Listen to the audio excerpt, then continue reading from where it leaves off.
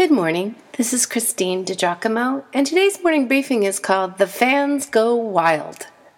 Have you ever been somewhere, maybe at a sporting event or a concert, where folks just broke out in effusive cheering?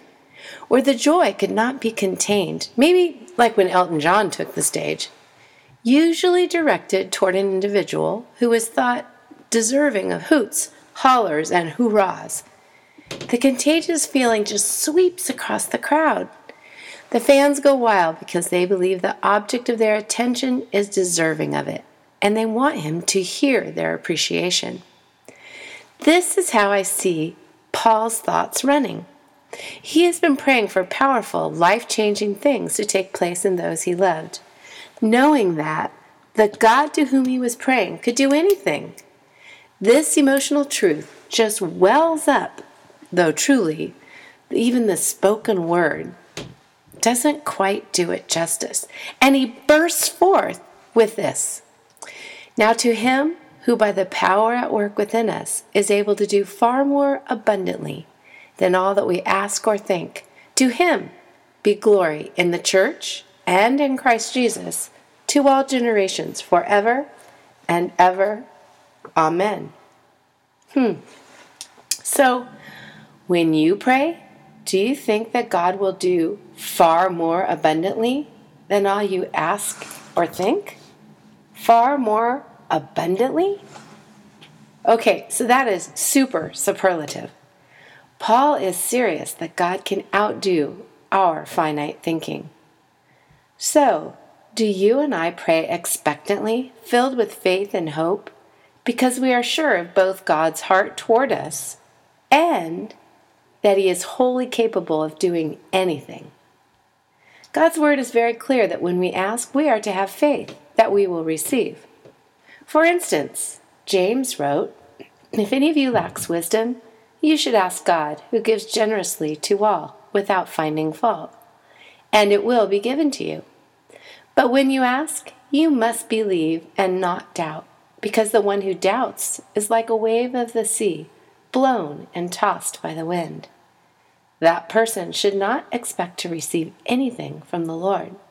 Such a person is double-minded and unstable in all they do." When we pray, we are to believe, to have faith and stand steadfast upon the object of our faith. And when God answers our prayers, as he always does, either no, not yet, or yes. Oh, and here is something extra to make you smile, so you know I love you and have heard your prayer. Because I have caught your tears in a bottle, or I just love to bring you joy. We are to give God the glory that is his due. We were created to give glory to our Creator. Just as an eye-catching, inspirational work of art brings attention to the artist, so we, as the crown of God's creation, have been made to give him glory. Let's consider Paul's doxology yet again. Now to him who by the power at work within us is able to do far more abundantly than all we ask or think. To him be glory in the church and in Christ Jesus to all generations, forever and ever. Amen. The one who answers prayer, the one who works out his will in us and through us in this world, it is to him we give glory.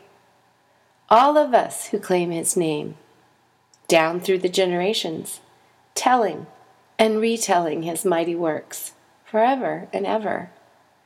Or, the tune to a child chorus runs through my mind. Now to the King eternal, immortal, invisible, the only wise God, be honor and glory forever and ever. Amen. Okay, it's bad enough that I have laryngitis, but you get the idea. Now to the King eternal, immortal, invisible, the only wise God, be honor and glory forever and ever. Amen. Indeed, it is the chief end of man to glorify God and to enjoy him forever. Amen. If you'd like to read this or print it out, look at the Bible passages once again, you can go to pastorwoman.com. Click on Powerful Bible Teaching, Morning Briefings, and again the title is The Fans Go Wild.